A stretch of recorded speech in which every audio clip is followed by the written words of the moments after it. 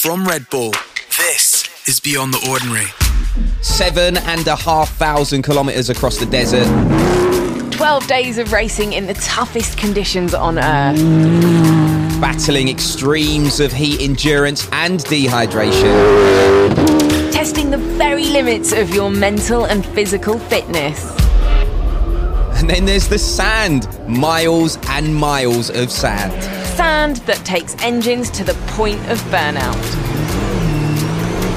Welcome to Beyond the Ordinary from Red Bull. I'm Nick Bright, and this is the podcast which explores what it takes to go further than others can even imagine. And nowhere is this more on display than in the toughest motorsport event on the planet, the Dakar Rally. Today, we're going to find out what it's like to race in it, what it does to the human body, mind and spirit, let alone the vehicles. Plus, we'll find out who are the ones to watch at Dakar 2021, which gets underway on the 3rd of January. Now, let me introduce you to my co-driver for this episode, Dakar Daily's Caroline de Moraes. Kaz, you love this event, don't you? What's your connection then to the Dakar? Yeah, I do love the Dakar. I came to the Dakar to work on it and report on it in 2017 as a complete newbie, and I just fell in love with it. It's brilliant because it's not like any other motorsport event, and it's not like your average rallying. It's nothing like Formula One when people say, oh, well, there's Formula One drivers who have been to the Dakar. I'm like, yeah, but this is a completely different ball game altogether. You're racing across thousands of kilometres day after day, and you're in the most hostile and testing conditions in terms of the desert climate. It's also a multidiscipline event. So there's not just a car class, there's also bikes, quads, trucks and side-by-side cars, all racing across the desert. And anyone can take part, as long as you're over 18, of course. So men and women compete against each other, as well as amateurs and professionals. So the camaraderie among the competitors is really unique. It's so funny, you know, having you here talking about this, because I think one of the very first times I ever saw you doing anything was presenting the Dakar a couple of years ago for Red Bull. So I'm looking forward to picking your brains a bit. Yeah, it is. Honestly, it's brilliant. One of my fondest memories. And when people say, oh, what's a memory that stays with you forever? I remember it was my first Dakar. I was in the Argentinian desert, and it was just completely dead quiet, silent, and out of nowhere you just like, and just you were eating dust, and then it was gone, and it was just back to complete silence. It's amazing. There's no experience like the Dakar. I was about to say, it sounds incredible. I'm very jealous that you've got to experience it, you know, in real life. Yeah, I was going to say there's no experience like it, but I've only been a spectator. I'm sure that if you've actually competed in it, it's to another level. Well, we'll find out, because joining us on this virtual journey across the desert to help us navigate our way through the sand dunes and the searing heat of this famous historic race, we're joined by a former winner of the Dakar Rally, currently the only Brit ever to do so, Sam Sunderland. What's going on, Sam?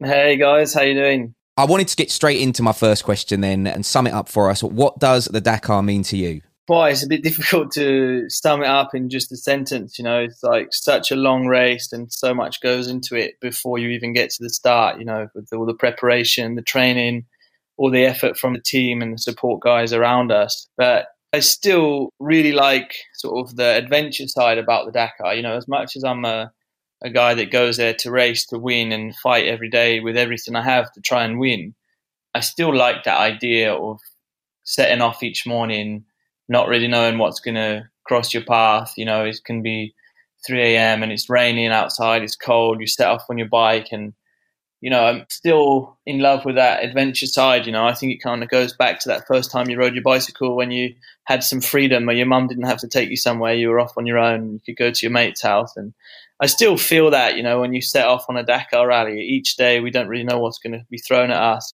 The schedule for this event is relentless. I mean, you have some crazy early starts day after day, and you're riding for 10, 12 hours, maybe sometimes even more. So how do you cope with that? Yeah, you know, definitely the first days are all right because, you know, you're full of energy and motivation. But, you know, by day 4, 5, 6, 7, caffeine is definitely your friend, and you become quite reliant upon it. You know, you wake up, have a coffee or a Red Bull and set off on the road, and sometimes it's raining outside, sometimes it's cold. I remember one time, I'm not sure if you were there, Caroline, when we woke up in Bolivia and it was like 4,000 meters altitude. The bivouac was flooded because it rained all night. Oh, yeah. Yeah, your tent was probably floating away. Yeah, it was not fun. I remember in 17, one guy got hit by lightning on the liaison section. And Whoa. Yeah. Got hit by lightning? Yeah. Like actually? Yeah, it was crazy because we were riding along and it was dry and I could see the storms ahead of us. And I was thinking, I hope we're going left or right in a minute and not into that storm. And yeah, sure enough, next minute we were in the storm and it was just raining like crazy. And then there was lightning going off everywhere. It was Ivan Jakes. Yeah, he got hit by lightning. I think he was more or less all right. Bit of a shock. Is he an X-Man or something now? Getting hit by lightning. He's fine. He's cracking on. Permanent hair perm, I'm starting to get used to this lingo now, but I've noticed you mentioned the word bivouac a few times. So what exactly is that? So, like, if you picture the Dakar race, it goes for 12 days, 10,000 kilometers, and it's like a moving circus. And each night there's a bivouac, which is like a camp as such, where everybody has mechanics, support crews, team managers, chefs, masseuses, like the whole bandwagon of the rally. And it goes from A to B across the country, and we'll go through the desert and they'll go on the road. So each night you arrive to a different camp. It sounds a little bit glamorous and glorified, but someone said to me, describe what it's like, the Dakar. And I said, it's like grueling and you absolutely hate it. But then afterwards, when you look back and someone's like, Kaz, do you want to do the Dakar again? I'm like, yeah, love it. Absolutely. But while I'm there, I'm like, don't speak to me. I'm wet. I'm cold. I haven't had any sleep. I've got to get up. I've got to get a plane. And you arrive, you pitch your tent, you go and film. You hardly have much food. You're just like, I can't do this. And then afterwards, the year on, you back? Yep. For the 4th year. Yeah. It's one of them things like, if you ask a marathon runner at kilometer 44 if they're having a great time, sure not, But it's like the experience that you look back on and you add so much value to that end result by going through all these rough times. And I feel like the Dakar is definitely that sort of case. You pass a lot of rough moments, especially as a rider. You leave the bivouac. I'll say the extreme, I guess, you left the bivouac one morning at 3 a.m. and you arrive back at 4 p.m. after going through goodness knows what all day. That's quite a long time to be on your own going through all these things that are thrown at you. You definitely have a few conversations with yourself along the way, So I guess what truly makes this race unique and unlike any other is not the ridiculous length of it or the distance covered, which, is incredible in itself, but it's actually the setting, the desert. And Sam, you're here to tell us firsthand what it's actually like to battle all the elements that come at you in the desert, the heat, the exhaustion, the unforgiving terrain, but also the thing that I wanted to pick up on in the desert is actually, people associate the desert with absolutely, baking in the desert during the daytime, but then at nighttime it can get freezing cold there as well. So how do you deal with all of these variables that are being thrown at you whilst trying to concentrate on a rally? Yeah, it's for sure it's no easy task. I'll say the worst so that you can understand the extremity of it. But I remember being on the same day, we was at 5,000 meters altitude and like -6 snowing in Bolivia. And in the afternoon, we were in plus 45 degrees in the dunes of Argentina.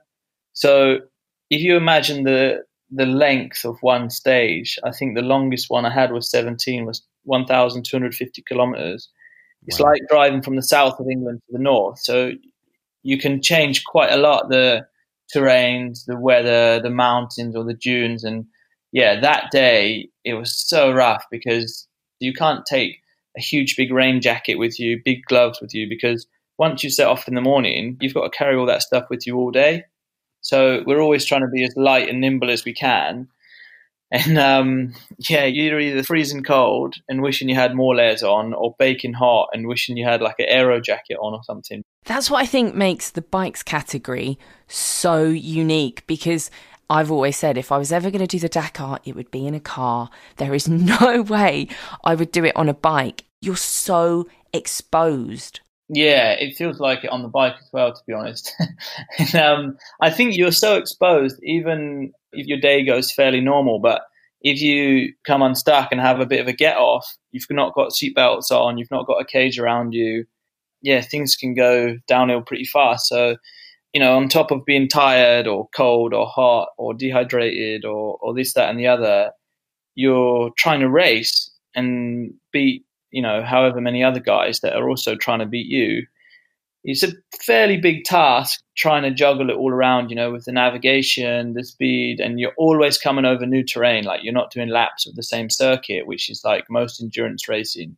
So you kind of know the line. Every time you come over a blind rise in the desert, you're trying to read if you should stay to the left or the right, or is it stony? Does it look like there could be a river or washout behind that rise, or is it a sharp corner? So you're constantly calculating what's coming up, and it's like risk management, because if you slow down for everyone, you'll be 5-10 minutes behind at the end of the day, and we're trying to win. So it's definitely quite a few things to juggle about, but I keep saying it, all these days and all these things you go through add so much value to it. And sometimes the mechanics or the team manager will ask you, how was your day? And you just look at him like plainly and like, yeah, it was all right.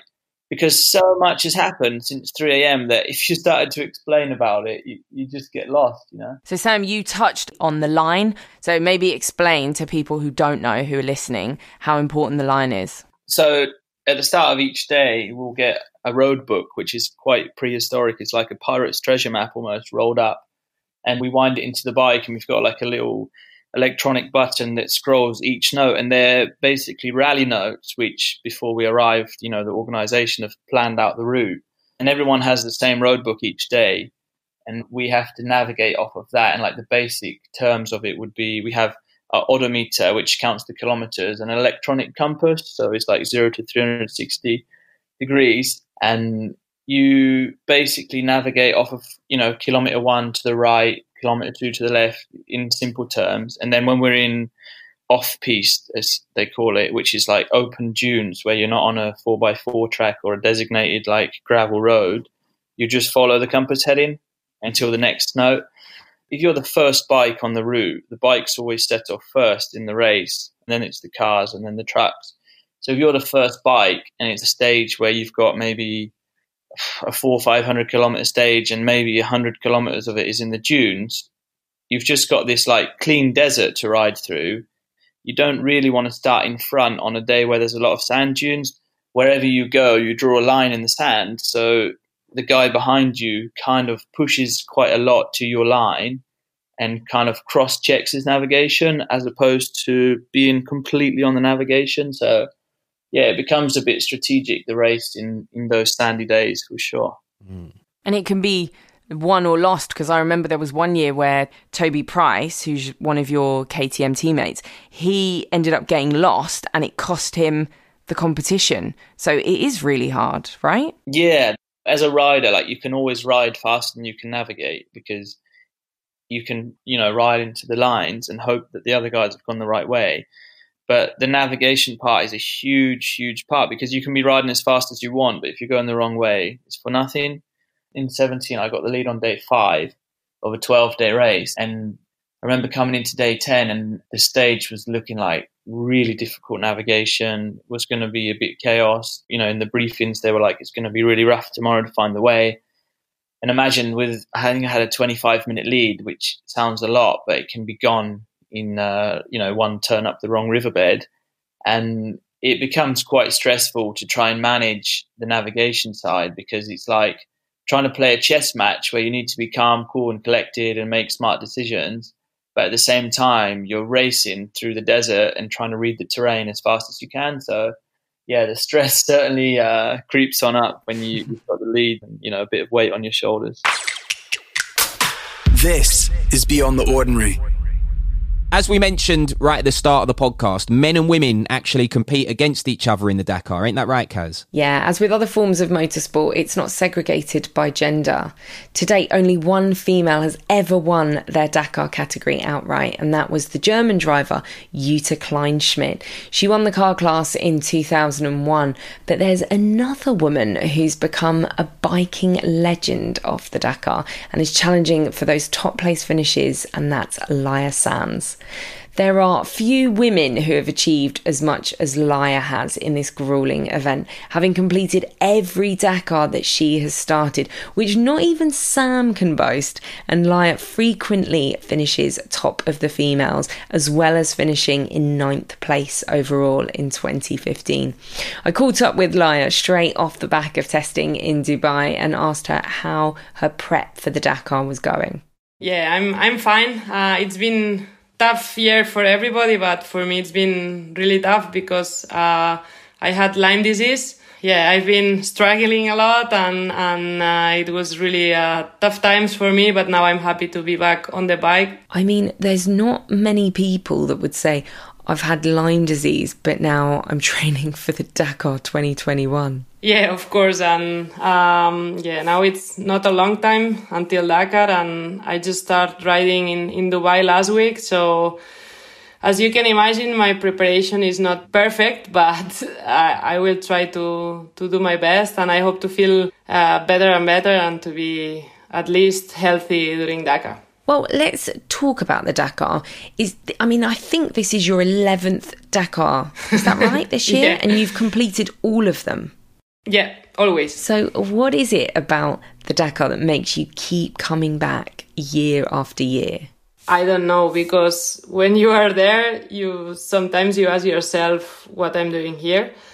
So sure, there is something that makes us to come back and to love this race and this crazy race and really tough race. And I think it has something special. It's not only racing, it's also an adventure, and also it's a different atmosphere from other races. All riders more or less help each other, and this is something really special.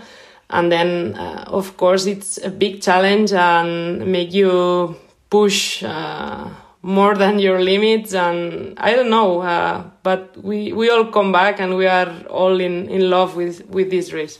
Because you've had a really tough few years. In 2018 you were struck down with quite a bad virus. 2019 you seriously injured your tibia, and this year Lyme disease on top of a global pandemic. What motivates you to keep going when you are forced to have so much time out? What keeps you motivated? I think it's because I love so much what I do. The last 3 years has been really tough, especially mentally, because I want to ride, to do sport, especially with this Lyme disease. It's been really tough. I wanted to do so many things and I couldn't. My body was not following my mind, and this has been really tough.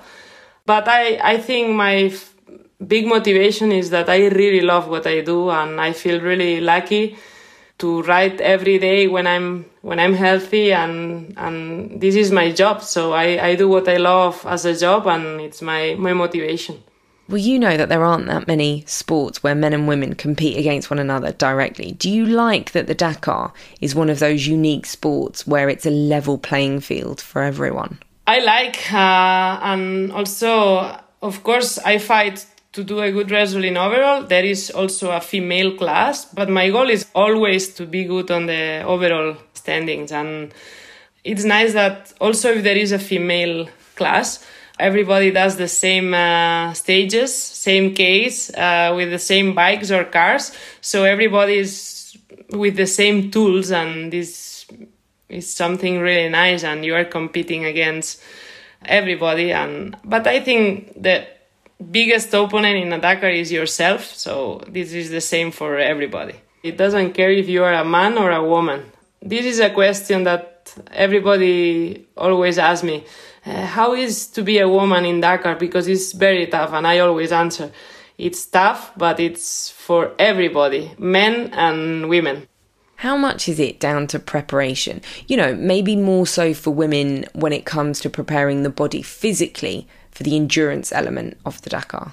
Yeah, of course, we are different, and we have different physical conditions, and we have less strength and less endurance, and this is real. It's not that women cannot do things, but I've always, during my life, I think I had always to work a little bit more to be in the level, And I think this gives me a lot of discipline and motivation, and it's something that now is helping me a lot. It's not about being a woman or a man. I think it's more about how you are, your personality, your education, your experience in life. I think it's more about that than I'm not like this because I'm a woman, and it's just because I'm like this. It's my character. Let's go right back to the beginning for a second, because when you first started racing, there weren't many other women in the sport. Is that right? So have you seen that change? And I guess, would you advocate for more women to get into rallying, particularly the Dakar? Yeah, when I started racing in trial, I was always the only one. And women trial doesn't exist at that time. But now I'm really proud seeing so many young girls riding trials, and I think it's something that I help, and I feel really proud about that. And also enduro is growing, trial is growing, the level is increasing a lot, and maybe in rally the change is coming later because it's so tough. But for the future, I think much more girls will come, and for sure with a great level. And Dakar is a bit different, isn't it? Because there's a real sense of camaraderie among the competitors, almost like a family a bit. Tell us what that's like. Is it more supportive amongst the women because there's less of you, or is it the same with the male competitors as well? I mean, it's not every race that you see a rider crash and then the next rider stops to help them out.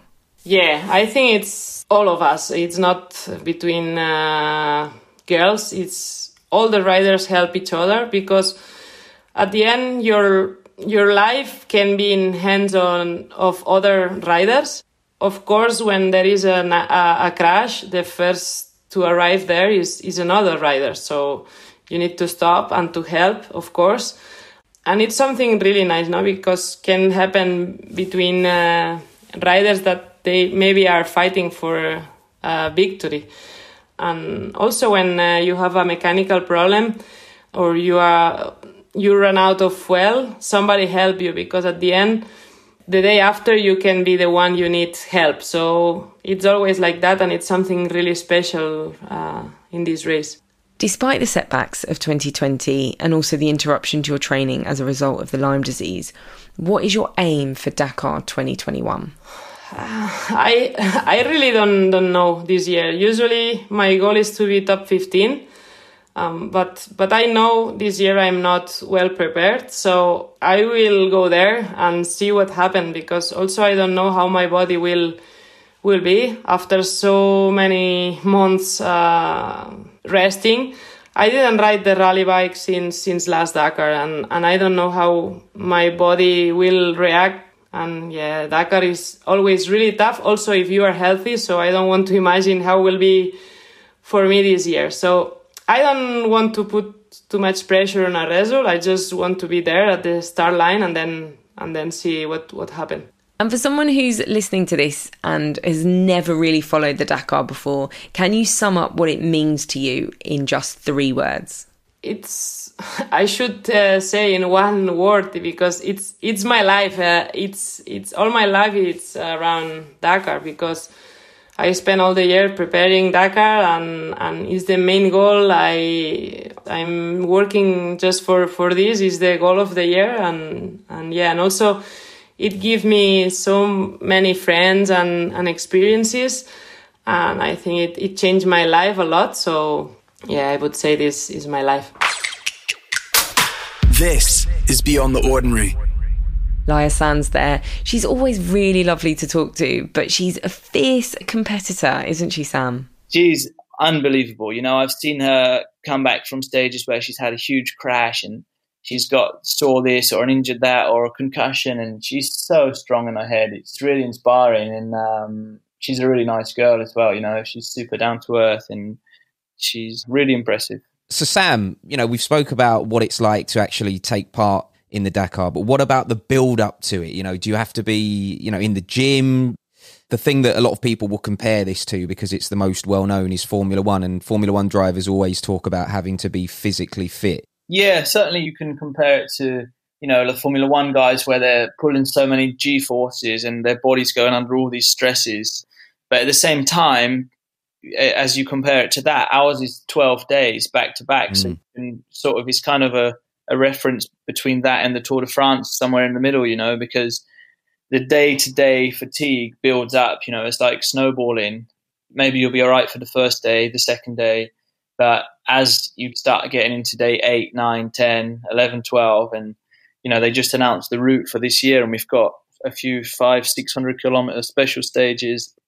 So the fitter and stronger you are, the more well recovered you are for the following day. Yeah.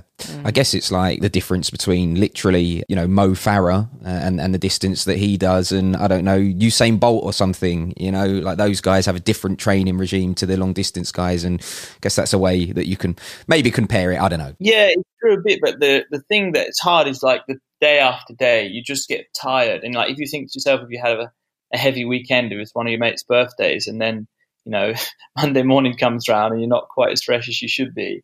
It's like absolutely that. When you start getting into day 8, 9, 10, 11, 12, the alarm goes off and you're like, right, another day. Come on then, let's go. Like the voice in your head starts to have a little battle back, Well, Sam, we've talked a lot about what this race does to the human body, but it's super punishing on the vehicles too. I want you to take a listen to this. It's an onboard recording from one of the Red Bull cars in 2019.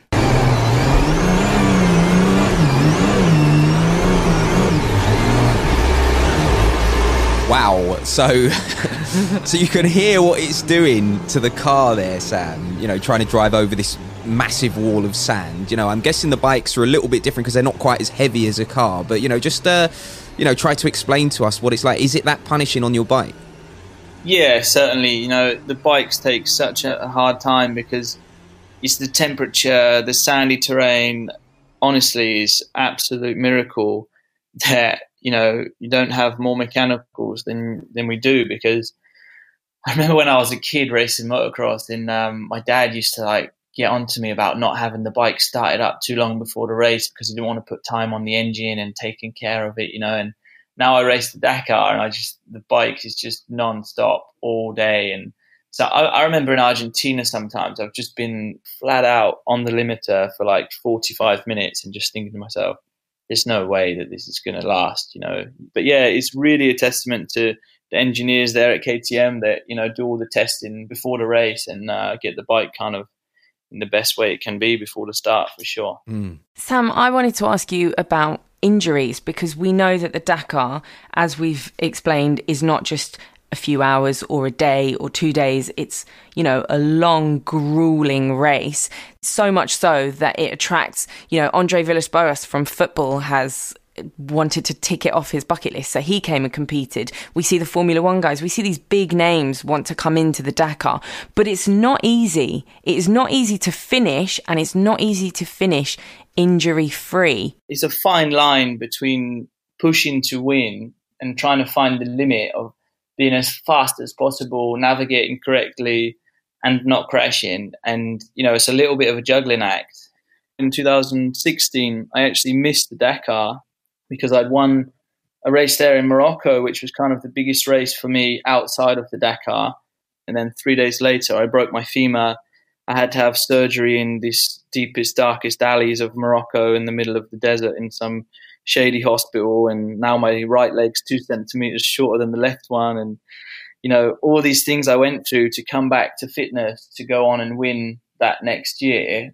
For me, it meant so much. Like, if I brought my Dakar trophy home to you now and dropped it on the side and was like, there, that's yours now, you'd be like, oh, it's cool, it's pretty, but it doesn't really mean much to you as such. But for me, when I look at my Dakar trophy, I know all the sacrifice and all that I went through to get it done.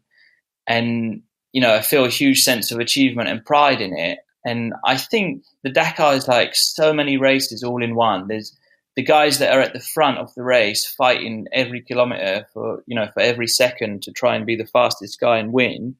And then in the same tracks and the same stages, the same weather, the same everything, there's guys that are there just to finish. Their goal is just to arrive to the finish each day.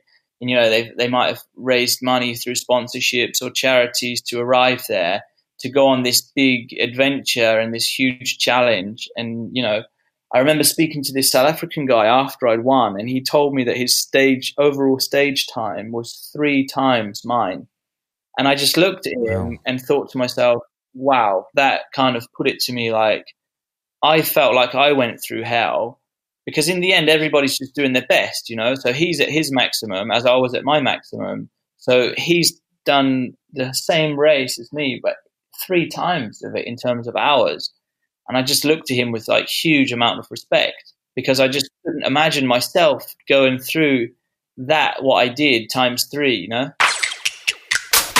This is Beyond the Ordinary. Right, okay, aside from Sam and Laia, Caroline, who are the ones to watch this year? Wow, I mean, when Sam's on the line and you're asking me, I mean, that's terrible. I've got to say the KTM boys, because Toby Price, I mean, he won it with a broken wrist. I mean, Toby is definitely one to watch. Sam, of course. I've got to also say in the cars, Petter Hansel, Mr. Dakar. I never rule him out because he's just so brilliant. But Sam, you're the expert here. Enough about me. Who do you think are the ones we need to look out for? Yeah, I can't comment on the bikes, can I? Because, of course, I want to win myself. I love that. Love that. Forget everybody else. They're terrible. Me. No. Certainly, we've got a lot of competition, and Honda won this year. So they ended the 17-year win streak of KTM. So definitely gunning to get that back. So hopefully one of the KTM boys, if not me. And in the cars, there's, like you say, Mr. Dakar himself, Stefan Petter Hansel. I don't know how many he's won. Like, I speak to him at Red Bull events, and sometimes he comes out with these numbers, and I'm just like, I don't think I was even born then. You know, like, he's really unbelievable. And I don't know how old Carlos Sainz is, but I feel like he's been around forever. And, you know, his son's racing Formula One now, so it must mean he's getting on a bit. And so, like you say, the Dakar, it's the extreme race, it's crazy, it's gnarly, it's so many days, it's hot, it's, you know, all the rest of it. And, you know, he's won. And I think in the cars, definitely the experience comes into play during these long stages. And it's going to be really cool to watch, you know, as much as I'm racing, I want to win myself. Yeah. Well, you mentioned Carlos Sainz. He's actually 58. We've done the research. He's the defending champ, so let's hear from him now. The Dakar is one shoot per year, so you are working the whole year and you have one opportunity. One mistake, you are out. Then it's a great challenge, you know. It's a challenge for the team, a challenge for the cars, a challenge physically, a challenge driving. You know, when you finish the race, you respect everybody a lot because you know what the others has been going through, and I think that makes this race a great challenge for everybody.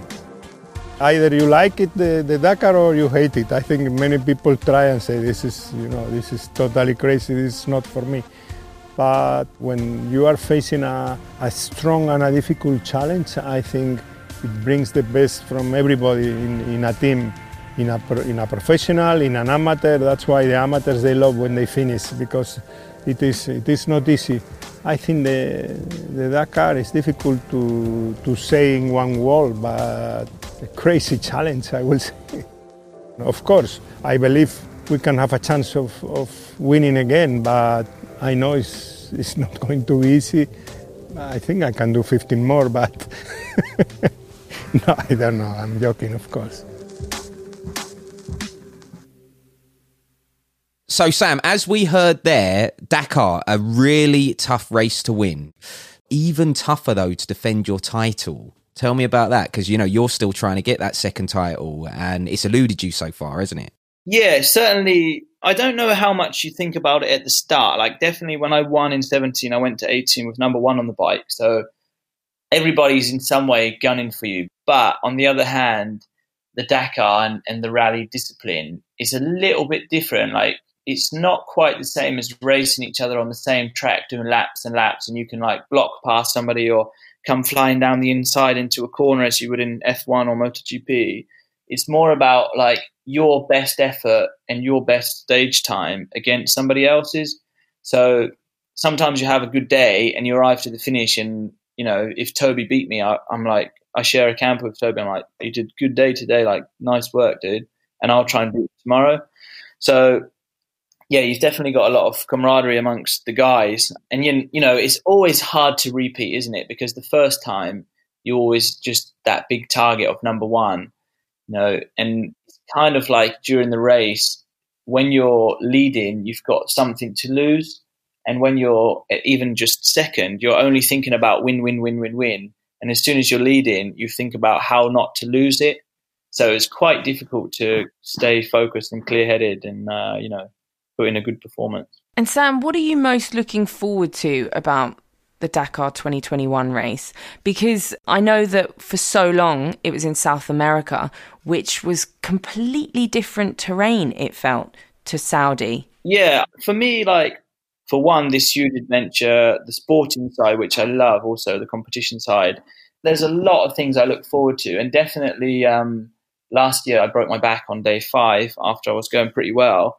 I feel like a sense of I need to get a bit of redemption, and really looking forward to getting into the dunes of Saudi. So looking forward to the dunes for sure. I just can't get over when, part of this podcast, we're speaking to so many amazing people doing amazing things.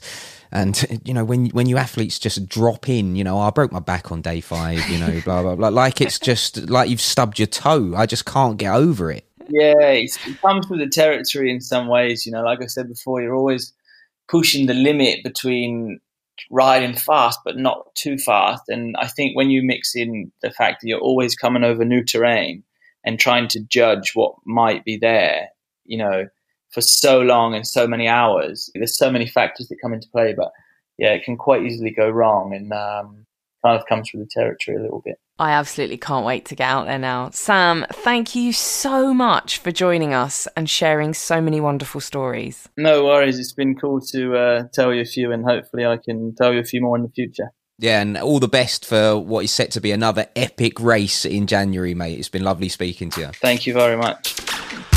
Right, the best way for you to follow all this year's action is to catch the Dakar Daily Show every day, from the preview show on the 2nd of January right the way through to the final day of racing. You can catch it exclusively on Red Bull TV, and you'll hear a familiar voice on there. Yes, that's right. I'll be in Saudi Arabia reporting on the Dakar Rally this year. I'm really excited because each year it's a completely new, different adventure. Just like Sam said, it just throws so many things at you, and I can't wait. But there's also a web series coming up on Red Bull TV, and it's all about the manufacturer's KTM. So make sure that you check that out as well on Red Bull TV or on Red Bull Motorsports YouTube channel. There's lots of stuff on there. Clearly, right. I'm genuinely excited to follow it this year, and I really hope this podcast has whet your appetites as well. Yeah, definitely drop us a review if you enjoyed this Dakar special, and hit subscribe wherever you get your podcasts so you don't miss any of the amazing episodes that we've got coming up. We are literally covering it all on Beyond the Ordinary. Sport, adventure, gaming, dance, you name it, we got it right here. So until next time,